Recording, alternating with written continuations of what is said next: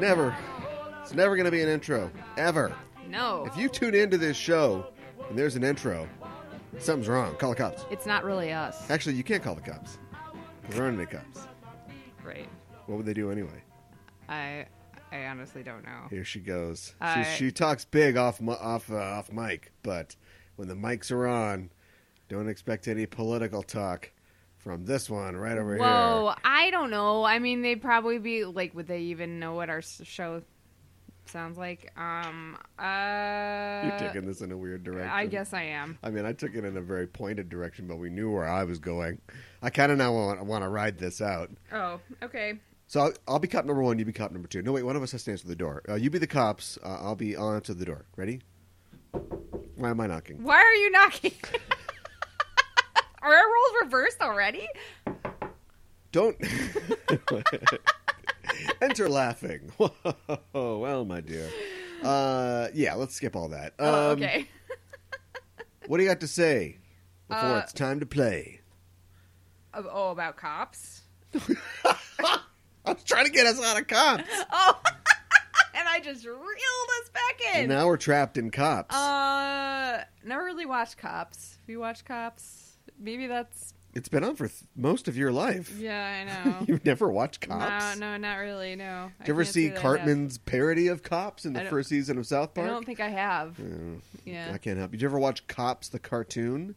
Cops! Fighting crime in a future time. No. You ever see that show about Egyptian Christians? Cops! So homonyms. Yes. Homonym humor. Yes. I think we probably filled up the requisite time. I think you're right. What movie did you pick? I picked the original 1954 Japanese version of Godzilla. You know, history tells again and again how nature abhors the folly of man. Godzilla. Yeah, right. Yeah, 54, kind of a big deal. Big year? Or that the film was a big deal? Well, 1954 was a great year for cinema, and it was a big deal. But, I mean, it was a big deal for Japan. It was a big deal for Japanese cinema. This is, of course, a Toho. I don't know why they're all Toho productions, but this one is. Mm-hmm.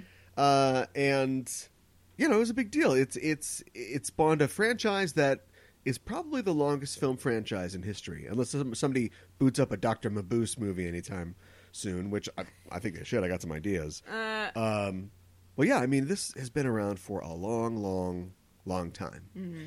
And, you know, it was supposed to be... They basically just said, well, do it ourselves, because it was supposed to be like a Japanese Indonesian production, and that kind of fell through. And so, and I mean, how could you share this with Indonesia? Make your own movies. This is so Japanese, you know? It is.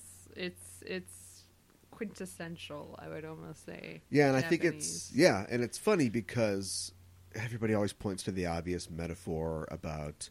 We should probably recap the movie. Yeah. I'll do it. Okay. But everybody points to the obvious metaphor of like, oh, wow, so a radioactive disaster will destroy the cities of Japan. But I think there's a lot more going on than that, I think. I think so, too. This movie's like a snapshot of Japanese culture, you know, in the early to mid-50s, when things have become like so Western. Like the clothes they wear... I think are recognizable mostly as Japanese clothes, but if you put these clothes on some kids in a drag racing movie you'd see on MST3K, it's not bobby socks and skirts and pleated pants and right. And it's 1954, and if you wonder why there's all these howitzer cannons around when they're not supposed to have an army, you know, 1954 is when the Japanese Self-Defense Force was, you know, inaugurated and put together. So if this happened, you know, contemporaneously, Japan would have an army to defend itself with against a giant monster. Right. So it's just a really fascinating look at this time. But yeah, we'll get to it. So it's Godzilla. I mean, you know the story by now, but we'll do it anyway. Right. Godzilla is an ancient creature. Their dates are all wrong. But we'll just say it's from the Jurassic period. And ancient. For some reason, it lived this long. Right. Or maybe it's just been down there with other Godzillas. We don't know. It's awakened and affected apparently, by H-bomb tests in the Pacific. This is a message movie. Mm-hmm. And it wakes up. It slowly makes its way towards Tokyo. It'll eat any boat you send. Yeah. And finally gets to Tokyo. Nobody is sure what to do or how to stop it. There's one scene, at the end of the second act, where it just beats the shit out of Tokyo. And it's it's human lives and destruction, but it's a great scene. Yeah, yeah. And all through this, there is I don't know any of their names. There is I can help. Scientist, a zoologist who's been studying Godzilla. I think his name is Yamane. Yeah. There is a young couple. Yes. Yes, there's a young couple. And there's a scientist. Sarazawa is the young scientist with the eye patch. Yes, with an eye patch, who fills in for our mad scientist, if you will. Right. Who has developed... Sorry, I'll it's stop. probably not going to be as important as me finishing this, right? Who has developed a scientific process for destroying oxygen. But unlike a lot of mad scientists who are like, yes, I will destroy all the oxygen in the world. He's very protective of it. He knows that he's done something that's very dangerous. And he allows it to be used to defeat Godzilla. But he basically gives up his life willingly in order to see that happen. Mm-hmm. And that is that. Yes. The end. Tokyo is saved. Yes. The world is saved. Yes. You don't know. Man. No. This movie was made for 100 million yen, which is, I don't know, maybe like $1.5 million. It made $281 million at the box office originally, but of course has gone on to the many, many, many re-releases of this, not least of which is the 1956 Americanized version of the film called Godzilla, King of the Monsters, where they shove Raymond Burr's ass in there for some reason. Yeah. And it was very popular here in the States when that happened too. A lot of people don't even know there's an original version of this, but we watched the Criterion Collection original version of Ishiro Honda's Gojira. That's right. Why'd you pick this? A couple of reasons. Obviously it's on the list, so I've never seen it. I'm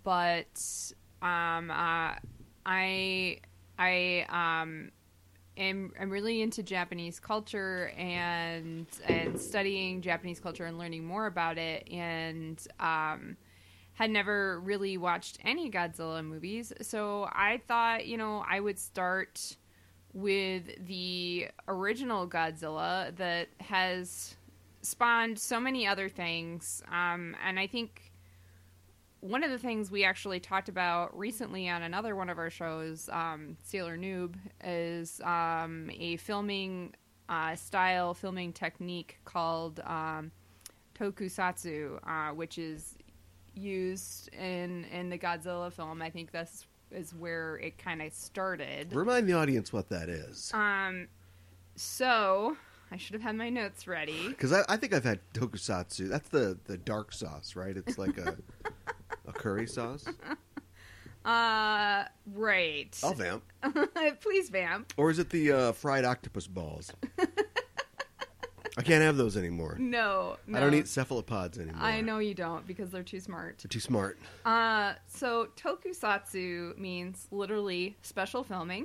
Yes. And it means live action film, or it's used for a live action film or television drama, and it basically just means it makes heavy use of special effects. And I think when we talked about it on Sailor Noob, we talked about how when the West talks about tokusatsu, they specifically are talking about the style of special effects that we see in like all the Godzilla and kaiju films, like the original films. Yeah.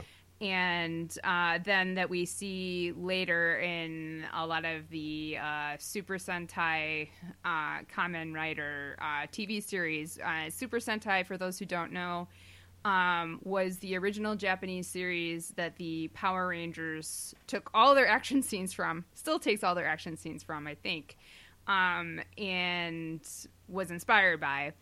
So basically that kind of filming. So in the West, that's what it means. But to in Japanese culture, anything that has heavy special effects is considered tokusatsu. So like Doctor Who would be considered tokusatsu. Star Wars would be tokusatsu. Even something like James Bond would be tokusatsu. So I think that's kind of interesting. Yeah, but everything uses special effects now. On Council of Dads, if they'll change somebody's hand position because they erase a Starbucks cup. I guess I see what you're saying. You're talking about the focus of the storytelling or whatever is on. Well, yeah, and then it often deals with like science fiction or fantasy too. I think that's another big element of it. So yeah.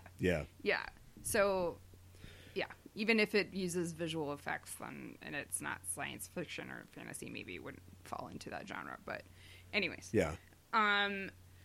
So I felt like I needed to kind of go back to the source and see what has helped inspire so much.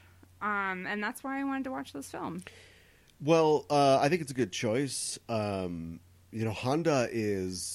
he's known, mainly for these movies, for Godzilla movies and stuff like that. But he worked a lot with Kurosawa on some of Kurosawa's later films. Sure. I mean, like 80s and 90s.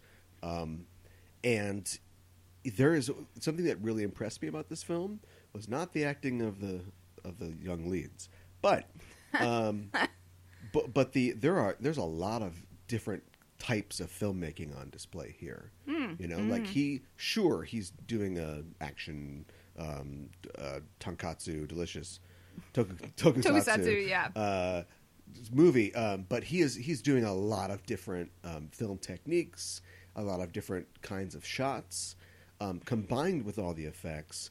And he has a lot of skill as a filmmaker, and of course this Criterion print looks fantastic. They've cleaned it up. Yeah. So I was really skilled. You just expect like, oh, Godzilla is coming! Oh, run away! It's sped up or slowed down to match whatever's going on. Right. And it's not, and it's just a guy in a rubber suit wandering around a set. That came later. When we was like, hey, we can just tape whatever and put it on VHS. Like that's when that happened. But this is like, no, we got to make this believable and we got to make it cool looking. Right. And we're smartly going to shoot a lot of it at night. Godzilla attacks at night. Yes. And I mean, you can still tell it's a guy in a suit for the most part, but yeah. But it's just the concept of like I said, like when he starts going to town, so to speak.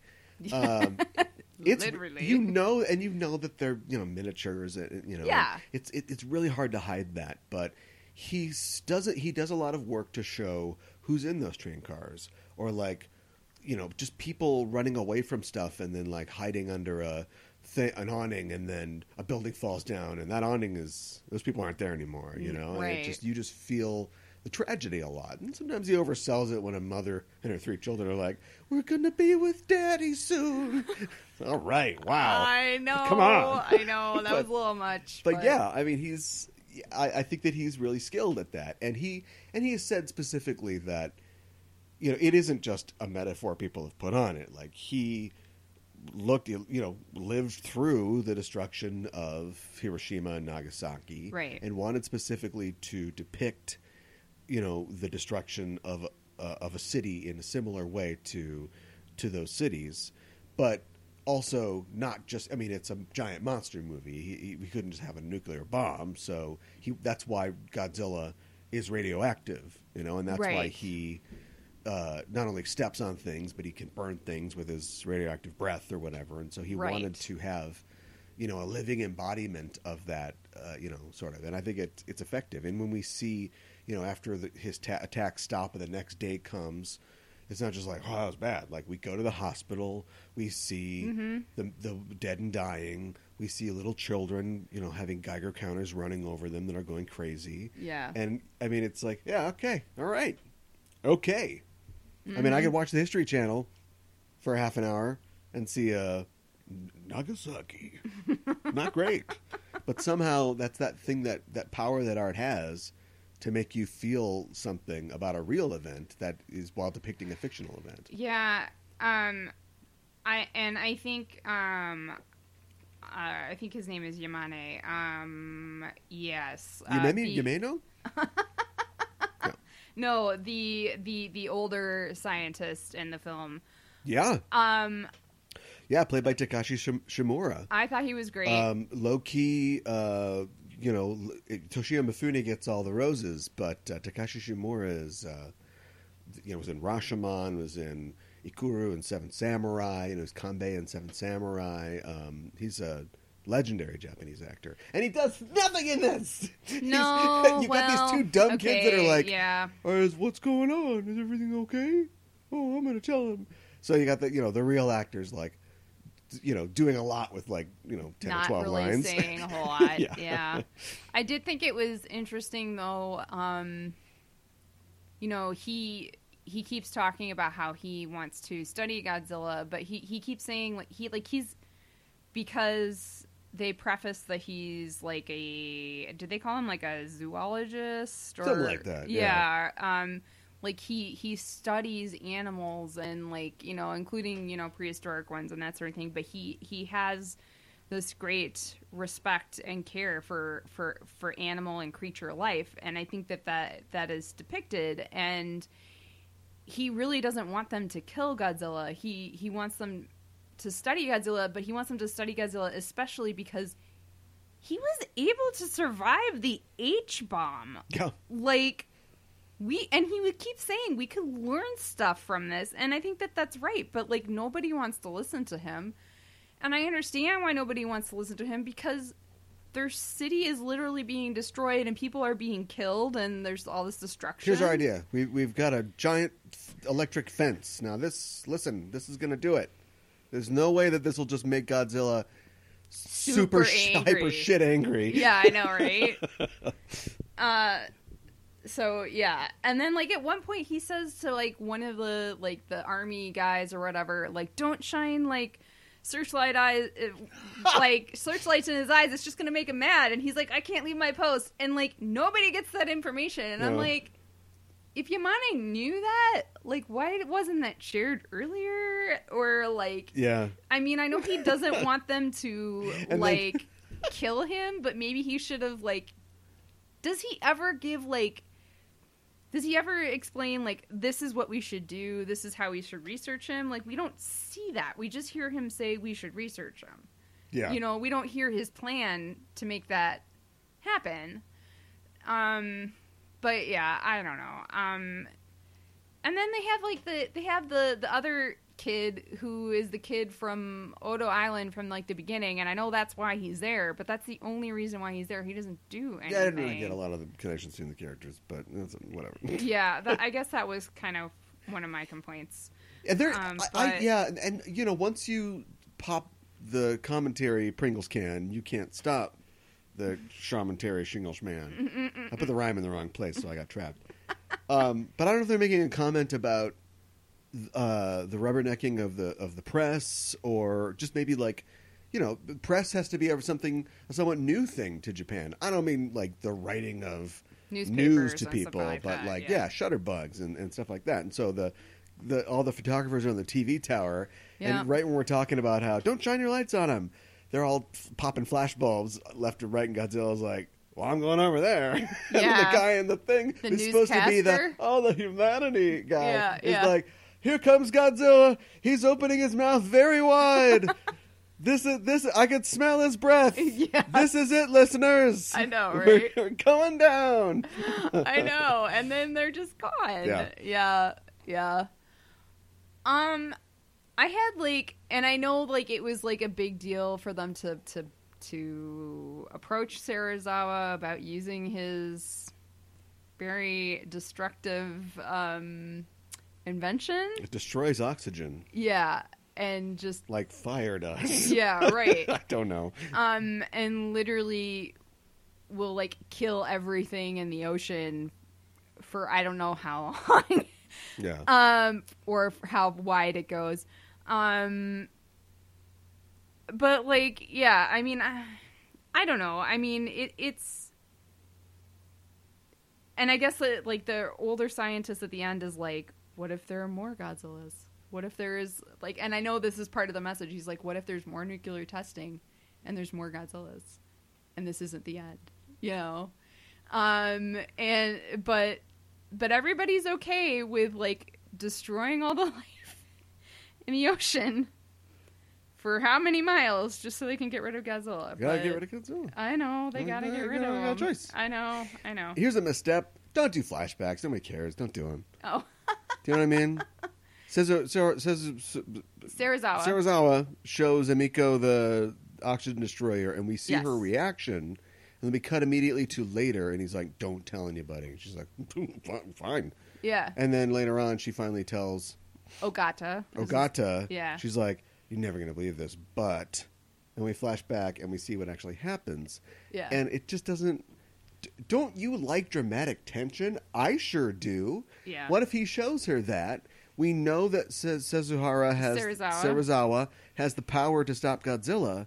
She knows this, but she's promised she won't tell anybody. Then we go through another night where Godzilla kills thousands of people in half of Tokyo, and then we understand the guilt that's weighing on her when she finally tells Ogata. Yeah, you're welcome. No problem. Arigato.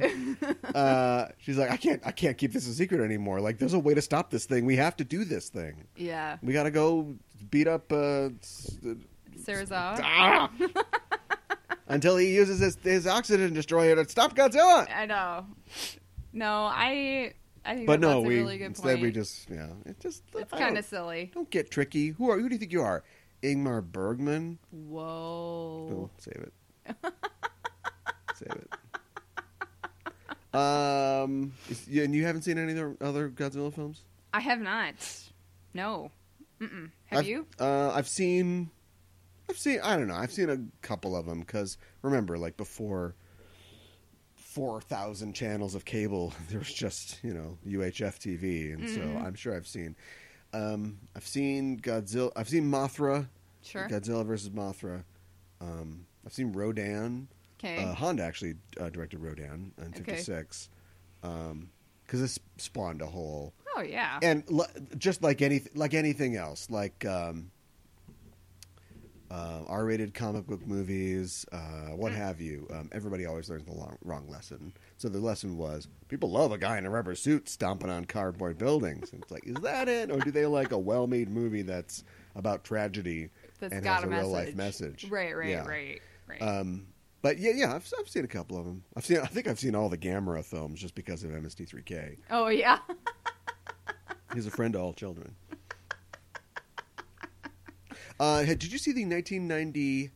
I should know. I was working in a theater. 7 Godzilla film. I did not.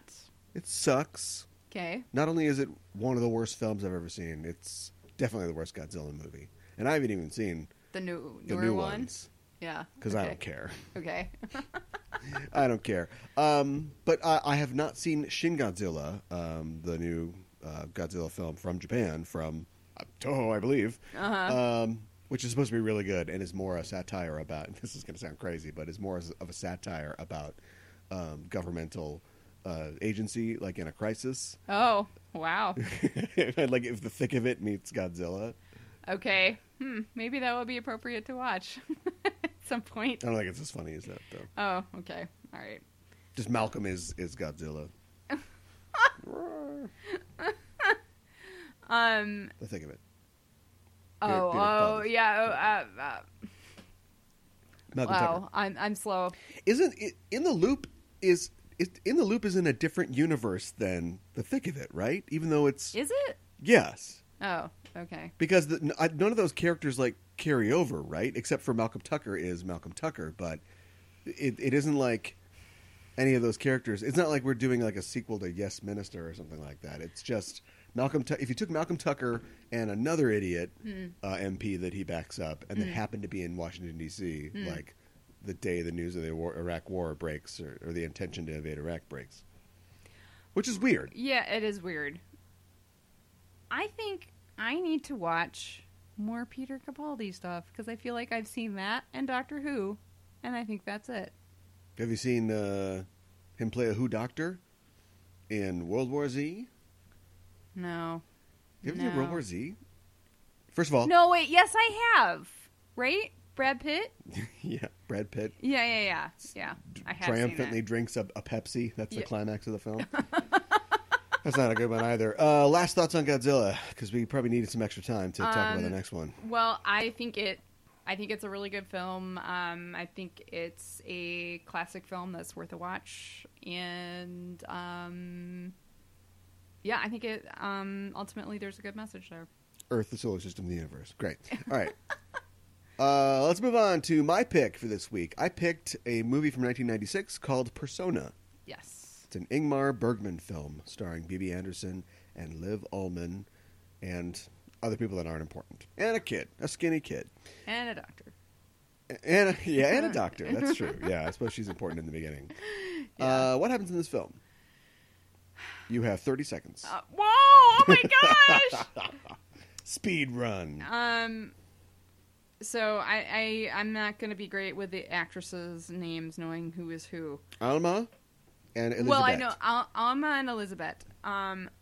So Alma is a young nurse, and she gets this case of another young woman who's probably around the same age as her, named Elizabeth. And Elizabeth is a famous or well-known actress. She's been in movies and stage. And the story that she is told is that Elizabeth was doing Electra, a stage production of Electra. Thank you. I couldn't remember what the probably not important. I'm probably encouraging your scene-by-scene synopsis, but go ahead. And doctors have studied her, and as far as they can tell, she looks physically and mentally healthy, but for the last 3 months, she has not talked. So that's why she's there. We're not told where there is, but we can guess it's probably some sort of mental institution. And, sanitarium. A place to chill. Right. Have fun and do whatever. Like, watch horrific things Finish on TV. Finish it. So the doctor is like, well, you're not really doing that well here, so please go to my summer house, Nurse Alma, with your patient, Elizabeth, who's apparently her only patient. And before you go, let me just talk to the patient for a second. You're full of shit. Like, I don't know what was going on there. What are you doing here? Come on. Yeah. Snap out of it. And so they go to the summer house. A lot of weird, trippy, psychological stuff happens. As the audience, we're not really sure 100% what is actually happening and what isn't. But things are not going well. And that's pretty much about it. I mean, there's a lot going on. Wow. That really emptied of content near the end. But okay. Well, I mean... no, I get it. Like, what do you say? But you didn't say anything. That's the answer. Okay, like, Alma is questioning her own identity and if she's really Alma or if she's Elizabeth and that sort of thing. Sure. Yes. I agree. You don't have to. You're not alone. This has been called the Mount Everest of cinematic analysis. Whoa. And if you think the French had, a monopoly on that, they got nothing on Swedes, I'll tell you that much. And Ingmar Bergman was purposefully, this is the high tide, the mid-'60s is the high tide of French New Wave and existentialism and experimentalism. And there's a lot of... there's a kind of horror. It's kind of a psychological horror movie in a way. Yeah. It's about psychological drama and trauma. Mm-hmm. Bahama. Mm-hmm. And so, yeah, he wanted to explore that, and he also, he put a lot of imagery in the film that is just like stark imagery, like not really even related to anything. Yeah. Which we're supposed to be like, what? Exactly. It's I think it's supposed to make you... Got a dick? Check. Right. We are slaughtering a lamb. Mm-hmm. There's a spider. Somebody's getting crucified. Assuming Jesus is being crucified. Yeah. That's becoming a theme for the show. And that's what we're doing. And so I don't know if this happens a lot in Sweden, but you could see this as a form of like art therapy, kind of, maybe. Whoa. I mean, like, they're just going to go... I mean, the film, I guess art therapy would be my title for the film if Persona was taken. Wow. Okay. But even the title is supposed to sort of refer to, like, the Jungian idea of self and the duality of self, which is explicitly sort of called out in the beginning of the film. And the Jungian idea of persona. Mm-hmm. Or it all could just be an actress getting some material. Yes. Which... It could just be that. You kind of wonder what's going on. You know, we learn as the movie goes on that Alma is not... She's the classic idea of somebody who is not as together as she thinks she is. Like, nothing really holds this thing together. No. And so you think, like, well, I mean, she's just breaking on the cliff of... Elizabeth's silence, and blankness. But when Elizabeth drinks her blood at the end of the movie, whether that's real or just subjective, psychological, there's a vampirism sort of theme there. She is taking something and giving nothing in return, from Alma. Yeah. Yeah. You think Tarkovsky could have been Bergman if he just kept the camera still? Better question. Can Russians do surreal? They can do farce in a drop of a furry hat. Yeah, yeah. I'm trying to think of good Russian surrealist films. I can't really think of anything. Oh boy, I don't know. I'm not. I would not call myself a Russian film expert, though. So that's where we disagree. I think I learned that the Swedish term for editing is klippening, which I'm just going to call it that now for the rest of my life. Were you busy? Yeah, I'm just doing some klippening on the new podcast. Why I hate klippening. You can't listen to music or do anything. Caliban, klippening.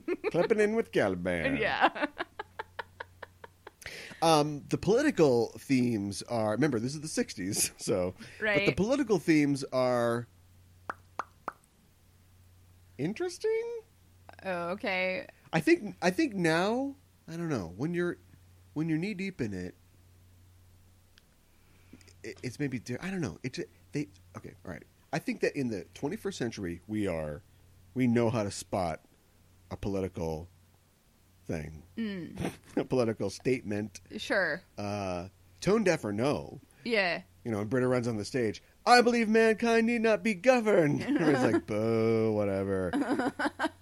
But in mid-66, maybe it was fresh. So while we're trying to figure out why this lady won't talk, she turns on the TV and, monks are immolating themselves over the occupation of Cambodia or Vietnam. And it's terrifying, and she's horrified by what she sees. Yeah, and then she's going to go to bed later. She's like, no, I'm just going to read my book. And she's like, oh, well, it's that famous photo from the Jewish ghetto. And she's like, guess I'll just contemplate this instead. Why does she have a photo of this in her book? I don't know. And I've got a couple questions about a couple of things. So they let, for whatever reason, at this sanitarium, they have TVs in their rooms. Yeah. Fine, but if you have no way to monitor what they're watching, and they could watch horrific things, that's not a good idea. This movie opened with a dick, so I mean, you're asking a lot out of this movie. But like to conform to reality. Okay, I guess that's why that was my other thing with, like, why does she have this picture? Like, if she was in a sanitarium, they would have gone through her things, and then, like, why would they have let her keep this photo? Yeah, right. That's none of that matters. Okay, that's polishing the brass on the Titanic. All right. We know. So this is a character study of two women or one woman. Yes, but so we don't care about that. What you just brought up. And I guess we also don't. We have to just accept that she won't talk, but the doctor knows what's wrong with her. And what's wrong with her is that maybe she said something before she went silent, but she doesn't want to live. She's become disillusioned with her life as an actress, which she sees as disingenuous and a lie, and she wants to achieve, perfect honesty by just not saying anything and just being or whatever. Right, because and the doctor knows all that. Yeah, and taunts her about how that's dumb before she sends him off to her house. Yeah, and so we get that, and then we get that. Alma's just like, oh, we're gonna have fun. Oh, I'm having fun, and then starts revealing all these things about herself that she's not comfortable with, and people say that this is. I'm not saying it's not, but people say that this is also like a lesbian movie. Which, I mean, fine. But whatever Alma's feeling, she feels like, oh, we had a connection. We're really close. Yeah. This is great. Yes. And then she's like, okay, I'm going to take your mail to the post office. But then she's like, that letter's open.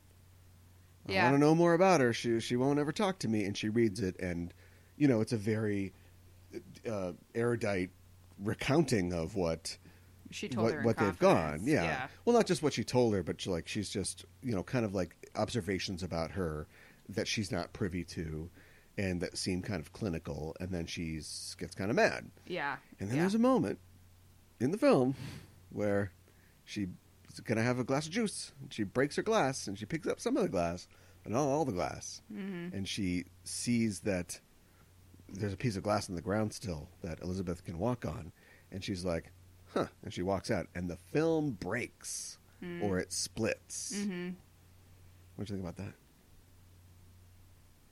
I wasn't sure what to make of it. Like, is this, like, where, like, what is it saying? Like, is it saying that, like, Alma has her personality is breaking down, or is this some sort of mental shift for her or break, or like, is this really her anymore? Is this where she becomes more kind of almost like Elizabeth, and she's kind of like almost, there's some mean-spiritedness there? Or... Yeah. Speaking of surreality, and I just shit on the Russians, but is this what I love to point out, the piano wire breaking moment? What do you mean? When the piano string breaks. Oh, and like you have to stop playing? Cherry Orchard. When the piano string breaks. She's sorry, I gotta reboot her. Hold on. You pinch her ear and poke her in the nose. In The Cherry Orchard by Anton Chekhov. Yeah. You know The Cherry Orchard? Yes. We talked about this maybe on the last COVideos, but definitely we've talked about this sitting in these seats. It's a story about how you have the first act where everybody is full of their illusions about themselves. Yes. And then like somewhere in the middle of the second act when all the complications start, the characters are outside and they're talking about something, and apropos of nothing.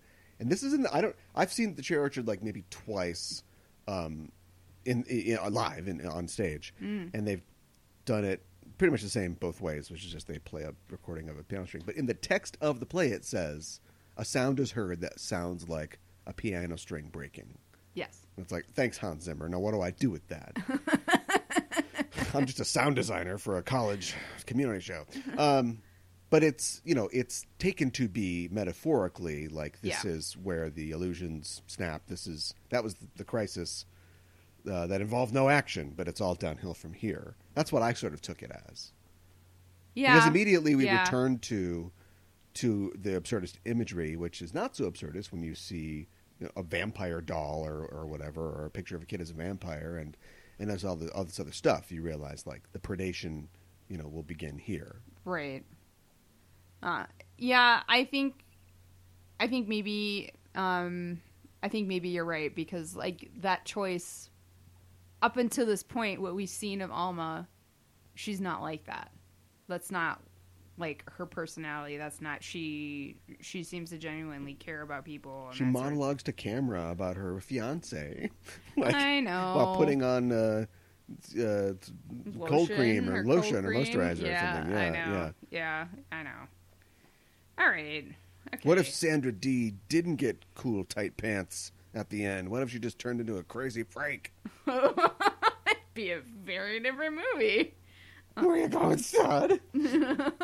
Come back! Oh my goodness. Crash this flying car. I'm putting Grease on my list. Keep talking while I write Grease down. Oh, okay. All right. Have you never seen Grease before? I've seen the play. I haven't seen the movie. Well, no, I've seen... Oh, hold on. I've seen the movie. You know those wild college parties? Oh, so do you bunch watch of pasty it in the virgins? background? You know, right? Yeah, Yeah. it's definitely been on somewhere where I've been. Okay. But I've never, contemplated La Grease. Oh, okay. Sure. So on the list it goes. I put the word down. Grease is the word. Stop. Is the word. I already did that. Okay. What did you think about the moment when Alma's, resentment breaks and they get in a slap fight, and then she's going to throw boiling water on her, and we hear Elizabeth go, "Don't do that! Don't throw water on me!" Right. Like she actually speaks. And she was like, "Oh, you were actually scared," and blah blah. I don't know. This is the point, right? It's upsetting to see somebody fall apart like this. Yeah, that's a great point, because she's the mental health professional, and in reality, what we learn is this is her patient. She's a fragile person who thinks that she's in control and cannot handle the fact that she is not in control. And to be fair to her, at the beginning, she goes, "Maybe I can't do this, Doc. Am I the right person for this?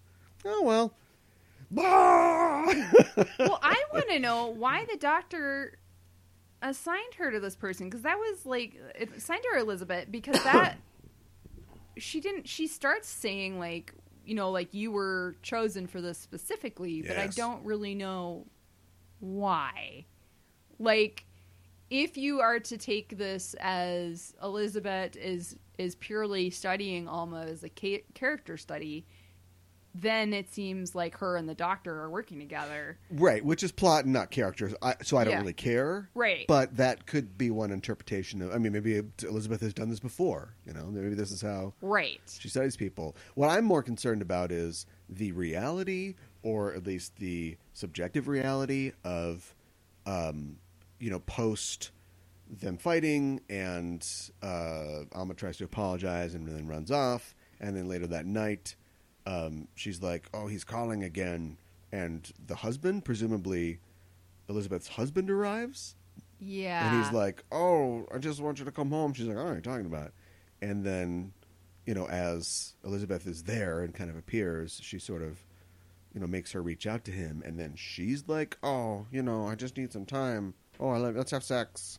Like she's taking on the role of Elizabeth. Yeah, I really hope that didn't actually happen, but yeah, that's upsetting. It's a movie. It doesn't matter if it happened. Yeah. Okay. Which leads directly into... Yeah. Unless you had something great, I'm going on. Which leads directly into the scene where we got 8 cameras. We're going to use them. Where Alma delivers... Alma seems more collected, and she delivers a monologue to Elizabeth, which is based on Elizabeth's reactions, what her real story about how you were an actress and you thought "Oh, is there anything better than this?" And then somebody was like, "Why aren't you a mother?" And you're like, "Oh, I want to be a mother." And then you got pregnant, but you're like, "That was dumb. I hate my baby. I hate it." Right. And you wanted an abortion. You tried to get an abortion. You wanted a dead baby. Yeah. And it's like, whoa, that's rough. What's this? She's coming back in, and then we do the whole scene all over again, but with BB's performance, focusing on her instead of focusing on Liv Ullmann. Yeah. They do it twice, and it just as an actor, it reminds me of a rehearsal. Oh, maybe it's rehearsing it different ways. About it maybe it's the first one was a rehearsal and this is a performance. of course, these are actresses playing an actor and a nurse. Right. And in a film, you can do a scene like that, and it's called shot, reverse shot. Right. But there is no shot, reverse shot. There is no. It's all done in various, angles or close-ups on the actresses' faces. What I thought was... And it's done twice. What I did think was interesting is that both times the very subtle movements that Elizabeth does are the same. Oh, the reactions. It could have are been the all. same. I don't know the backstory. I didn't. We don't research on this show, so it could have been the exact same scene. I would say that the playback was very similar, but I wouldn't be willing to go to bed. Go to bed. Well, I'm pretty tired. I'm going to go to bed, but I wouldn't be willing to go to bet that they were exactly the same. But who knows? Of course, I have Abed. That is the same. They saved a lot of time on that Community episode because that is the same. And then there's other things like him standing up and hitting his head. That's the same. And, oh, look in the bathroom. When that's the same. Oh, okay. But not all the rocks. No, not all of those are the same. So who knows? We're talking about Community. Yeah. Episode of Community. Yes. So anyway, that's just thinking about it just now. That's the idea that I got from it. Because I don't think, and tell you what, I think that makes a lot of sense. Well, I'm not saying that's right, but I'm just saying that's all we're going to get because after that, Alma continues to sort of fracture, as a personality up until the very end when she leaves seemingly normal, and that's the farthest under Elizabeth's armor that we get, assuming we're even getting under her armor because she's an actress. Right. So who knows? Maybe she has achieved finally this vain dream of being no one or being totally honest by being blank. Let me ask you this. Yes. So going back to the end of the film, so we see Elizabeth packing, and then we move to just seeing Alma putting stuff away and getting everything settled, and then we see Alma waiting for the bus, Alma getting on the bus, but she gets on the bus alone. And then we pan to the right, and it's just, pebbles, rocks. Yep. There's nothing. It is nothing. So, was Elizabeth ever there? Is she a real person? Did she stay out in the sun and she's a vampire? Right. Yeah, right. There's that one scene apropos of nothing, so to speak, and I already gave it away because I love doing that more than you do, where they're back in the hospital and she basically coerces her into saying the word nothing. It's like, you don't have to say anything, but if you're going to say anything, say nothing, which makes me think of this kind of self-annihilation that she's trying to achieve. Also, there's a couple other interesting things here. At one point, we talk about the disgust that she felt.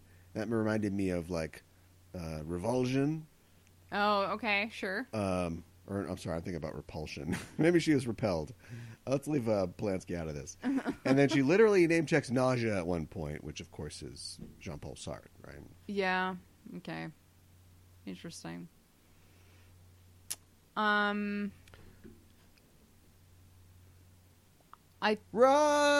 Wow. No, sorry. I thought it was interesting that the husband, whether he was real or not, was the only male character in the entire thing. Little boy. Oh, the little boy. Dead boy. Yeah, okay, sorry. Was he... Yeah, the dead boy. Which, when I watched the credits, said it was Elizabeth's son. Sure. So, okay. But he is in... He is... Looks like he's in a morgue. Yes. And he is trying to see through a clouded glass with an image of a woman behind it. Yeah. And the image shifts between two different women, presumably the two women in the show. What do you think about this? Alternate title, Dueling Headbands. No.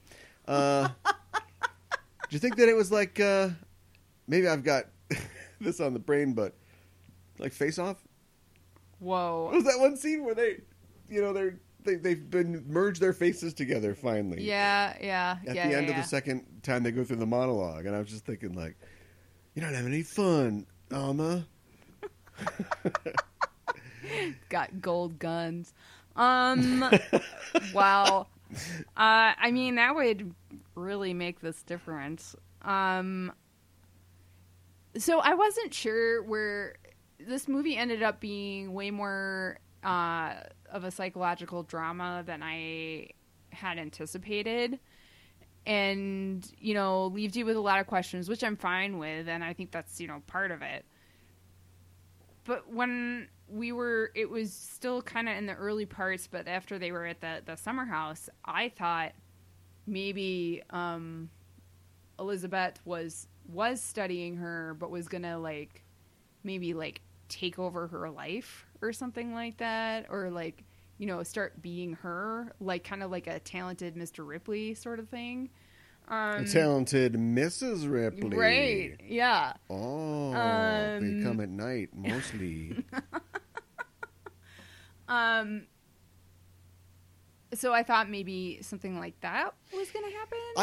It's interesting because that's another great observation, and if they're all so at odds with what she says that she's trying to accomplish.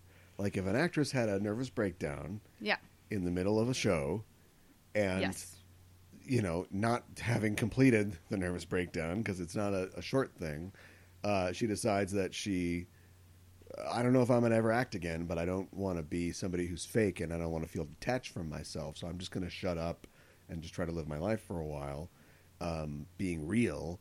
That seems in opposition to her stealing someone's personality so she can play a nurse or something. Yeah. I didn't get it. Flashed by really fast, and I didn't get a quick look at it, or I got a quick look at it. She's on a set at the end of the film. She's being filmed in something. Yes. But it doesn't look like she doesn't look like a nurse, does she? She's not dressed up like a nurse. Not as far as I could tell. So yeah, I don't know. I mean, like that's your assumption seems like the correct assumption to make, but of course it flies in the face of everything that she's done. And I don't think that the letter that Alma reads no, it gives away too much in that regard. No. Reading, I mean, she shouldn't have read it, but like reading somebody's thing that refers to you, you know, as kind of a stranger, you know, or in third person is, seems kind of cold, but it's not like, I'll be ready to be on General Hospital soon. Like, right. There wasn't anything like that. When she said she was an interesting study, which was kind of like, what does that mean? Yeah. But, earlier Alma's talking about how they look a lot alike, and like how maybe she could be her and that sort of thing. And I mean, I know that all plays into everything. So, yeah. You got it. I got it. How about this? A female version of the lighthouse, or the lighthouse is male persona. How do you say, why'd you spill your beans in Swedish?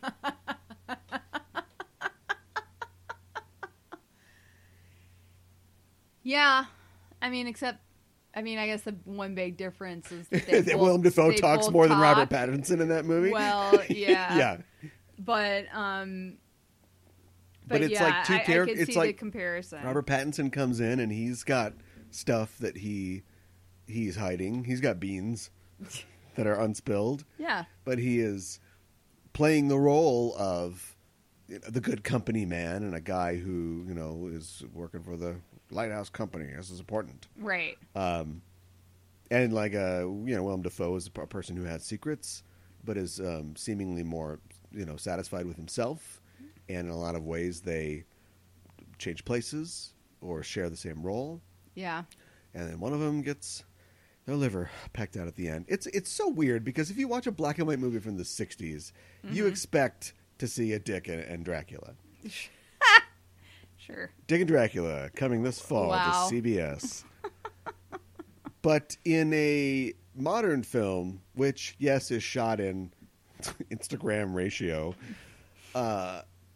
you don't expect it necessarily. And you expect the kind of subtlety, which is, what's going on at the top of that lighthouse tower? It's pretty gooey in here. You expect that much. But you don't expect, like, literal, like, mermaid pussy and then, like... No. He's just salty Prometheus at the end. Yes, You exactly. expect it to sort of land, and then you go, there was some weird stuff in there, and not like, the movie kind of just gave up and just went, I'm weird. The movie puts a beanie on its head and pulls out a tuba and starts dancing around. You're like, oh, whoa, okay, that's what we were doing. I love The Lighthouse. It's great. I'm not criticizing it. I'm just saying, like, that kind of surreality is audiences aren't willing to. They're not necessarily used to it. No. Yeah. You can get away with Ocean Walker defense for a long time. Yes. But now people go, what? What was that? No. I want Scoob. Oh my goodness. No one has ever said I want Scoob. I'm sure a kid has. Have you seen the Freddie Prinze Jr. Scooby-Doo movies? I don't know that I have. I think I've seen clips, but I don't think I've actually seen them. I don't want to ruin anything then. Oh, okay. I had a screed about that, but I'll save it. Anyway, for all we've said, I think this movie is riveting and it's beautiful, and I'm really, really glad I watched it. Yeah, it is definitely beautiful. I think there's some powerful performances in here. Dueling headbands. Yeah, dueling headbands. What's the traditional Swedish instrument? Maybe a lute? Maybe.